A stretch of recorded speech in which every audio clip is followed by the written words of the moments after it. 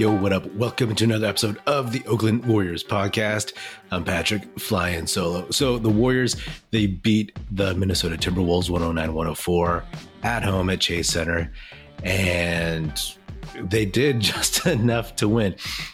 Let's face facts. This season, there have been a ton of quote-unquote must-win games, right? Because they've always been on the precipice of, getting above 500 by a couple games or falling back. Like they needed to stay in the hunt. And right now they're still there. I think it would be foolish for any of us to get too overly excited about one game, whether it's a win or a loss. I mean, you can enjoy it. And this was a really fun one to watch, just like the previous one. But, they're going to have to just keep scratching and clawing until they make the postseason. It's going to be this way, right? Unless they go on some random 10-game winning streak at some point in these final 21 games or whatever. It's going to be just a lot of scoreboard watching and just looking at the standings. Right now, the Warriors are in 7th place. They've moved up from 9th. And everybody pretty much that they needed to lose lost. So they beat the Wolves. So they moved up beyond them. The Blazers, they're in the 11th spot. They won. They went for 71, almost tied Clay's 3-point record. He had 13. Dame did. The Thunder lost. And let's see, right now, the Clippers and the Nuggets are in the third quarter. They are, the Clippers are losing 95-88. So right now, the Suns are in 4th place, 9.5 out. The Warriors are in 7th place, 11 out. And I mean, it still seems really absurd and ridiculous how tightly these teams are packed together in the West, but it's been this way this whole season. So, we'll take it. We'll take it, right? Like, been saying, after the All-Star break, Steph is going to miss at least 4 games. And how will the Warriors do? So now they're 2-1, right? They lost to the Lakers, and then they won 2 in a row. So that's a really good sign. And now they get the Blazers, the Blazers who are obviously trying to make the playoffs as well. They have no desire to tank. They get them on Tuesday at home, and then, there's going to be some tough games. We can feel good about this one, but they just have to keep bringing it. They were even more shorthanded in this one because Draymond was a scratch earlier in the day because of knee soreness. And, this is the thing about the vets, right? It's like, Steph, you're just older and your body is more prone in general to like having bumps and bruises that are longer lasting, that have greater effect. And Draymond is in that boat as well. So they're really up against something. Maybe Draymond comes back in the next game. Maybe he doesn't. Who knows? But at least the Warriors are at home and they're going to have to find a way to figure it out. And that's what they did in this one. It was by no means a game that the Warriors were in control of at any point. They were down by as many as 14, and then they fought back. So that is always good. And then they got the lead in the 4th. They had a 7-point lead with less than a minute, and they almost coughed that up. So they escaped by the skin of their teeth. And just like the Rockets game, nothing to write home about, but I'll take it. It was gloriously entertaining. And I'd said after the Houston game that regardless of what happens this season, Clay just being who he is. I mean, I've said before that when he tore his ACL, he was becoming an all-around player, not just a shooter, right? And most people who weren't watching closely don't really realize that. They just always think of him as like the second greatest shooter in the greatest shooting backcourt of all time. So Klay won't be as mobile as he was going to be, but he is certainly effective and he's got his shot back. And it's kind of cool to see him out there without Steph, without Draymond, taking charge, being more in control of this Warriors team and their fate. He played 33 minutes, 12 for 23 from the field, 6 for 14 from three, hit both of his free throws, 5 boards, 4 assists, 32 points. Now, even though Klay won't be as nimble, as quick-footed as he was when he first went down, not only because of the injuries, but because of age, right? I'm sure none of us are as nimble as we were 4 years ago. But for Klay, he's able to do other things, right? I think that's part of it. In my mind, now that he is at least offensively putting up the numbers that he wants to put up, maybe he can start accepting the fact that there's other things that he can do and should do and needs to do to help this team win, right? Steve Kerr and Klay, after the Rockets game, talked about how his game needs to evolve like a lot of greats at this point in their careers, So that's something with the 5 boards, 4 assists. They need him to do that, right? They need him to do that more so than he ever did before. And he's not much of a rebounder throughout his career. I attribute that a lot to the fact that in the Warriors schemes, he's usually running back on the breaks, and at least on offense, trying to get down there. So he's not necessarily close to the paint. And he's also guarding a lot of perimeter guys. So he's not always in the best position for rebounds historically, but now he's diving in there, dipping in there. And that's something you love to see. So like these little moments of Klay, looking the complete opposite of who he was at the very beginning of the season, are really, really meaningful. And I'm glad to see them back to back. And much like last season, when in March, when Steph was out and Jordan Poole made a statement about who he was at that point as a player, maybe this is Klay. Hopefully, fingers crossed, because we're going to need him. Hopefully this is him making a statement of consistency. He's been good since the calendar turned, even a little bit before that, like consistently. And he's like averaging 25 points in 2023. If you forgot, back in the day, he would average anywhere from 19 to 21. That's pretty much it, right? He was never a 25 plus point scorer in the Warriors system. So this is good. This is great. Like if anything else happens this season, like this is something that, going back to the first injury, ACL in the 2019 finals, and then the Achilles, hearing that news and basically just watching Klay, from afar in his progress to get back to the court and then to get back to who he was and, evolve. He's evolving as a player at this point, right? It's not so much about trying to get back to who he was. It's becoming what he is now at this point at 32 going on 33. So you love to see that. And that is something that's really, really puts a smile on my face. But also in this one, the Warriors were almost about to cough it up. It was like, oh man, this reminded me of that game in Utah when they were really shorthanded and they just made the most absurdly poor decisions and boneheaded plays and coughed up a loss in Utah. But they held on to this one. But then there were those 2 plays in the final minute where Klay actually made some poor plays, right? He is not known for his handle and he got picked. He got his pocket picked, turnover, and then a bad pass. And I was like, oh man, this is where it's going to happen again. But they held on and I'll take it. You know what I mean? For a lot of these games with guys injured, it's just like you just try to escape with a win, because what we want, what all of us really, really just need is for this team, and I've said this before, and you guys know this, it's like you want them to get into the tournament. You want them to ideally avoid the play-in. You want them to get into the 6th spot at least, just so they don't have to deal with the play-in.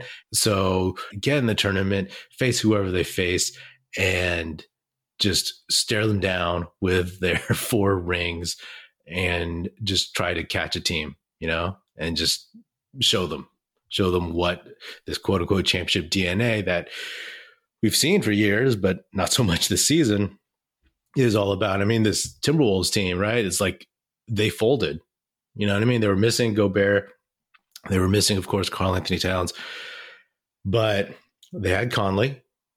They had Anthony Edwards. They had the rest of their dudes. Naz Reid, by the way, he was owning the Warriors, especially in the first half. And I was like, man, this reminds me of the old school, like Nelly Ball era, or even the We Believe team, where just some random power forward would just body and own and have career nights against the Warriors. So I'm glad that they actually overcame this one.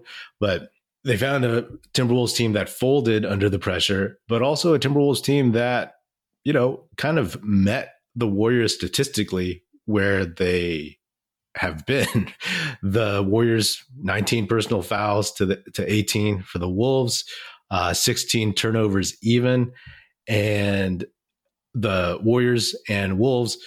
I mean, the Wolves were 11 for 21 from the line, and the Warriors were 16 from 22. So the Warriors actually had one more free throw and made more.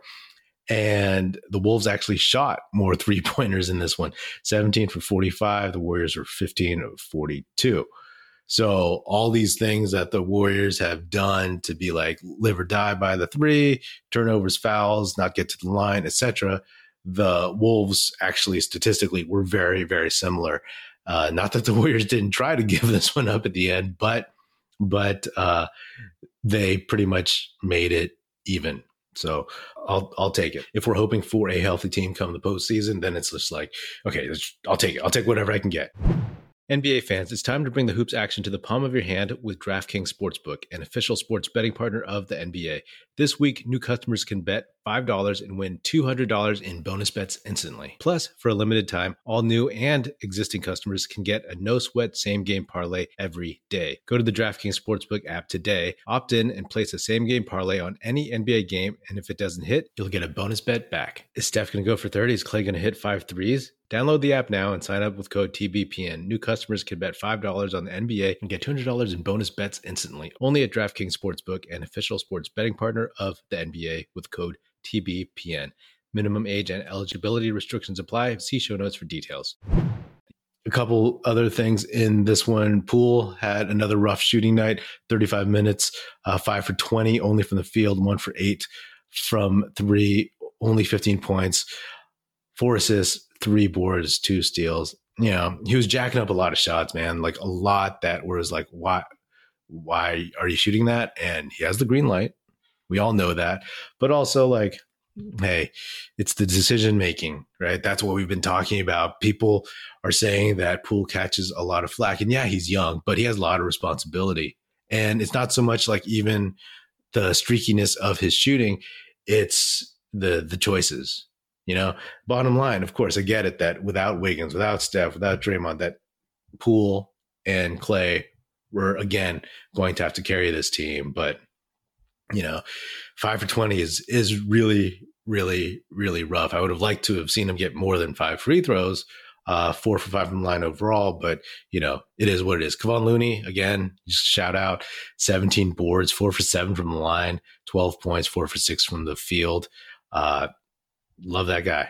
I'll keep saying it every episode because he is, you know, despite Naz Reid's big game, you know, like just to get 17 boards in 32 minutes is, man, that's insane. So never take Kevon Looney for granted. I've said that in case the Warriors clean house over the summer, it's going to be Steph and Looney who are the ones that are definitely not getting moved.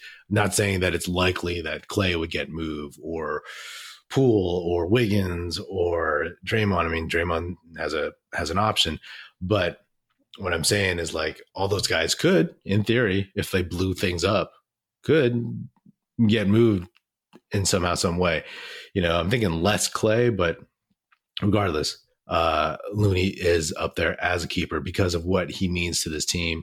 And also his contract is so cheap, the Warriors would want to keep him, and using him in a trade package might not be worth it for the Warriors overall. Jonathan Kuminga, 27 minutes, 5 for 10 from the field, hit his 1-3, hit both of his free throws, 5 boards, 1 assist, 1 steal, 13 points.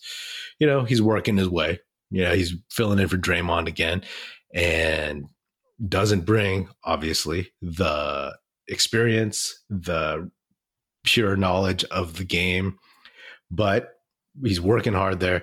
And, I still think Kuminga is going to be one of the Warriors' best players in just a couple years.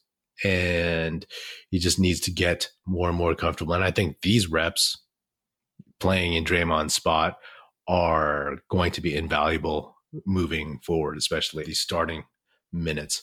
Dante DiVincenzo, 38 minutes, 7 for 13 from the field, 4 for 9 from 3, 3 for 4 from the line, 8 boards, 5 assists, 4 steals, 21 points. It's a shame. It's a shame that, it's pretty clear at this point that he won't be with the team next year. Anything can happen, right?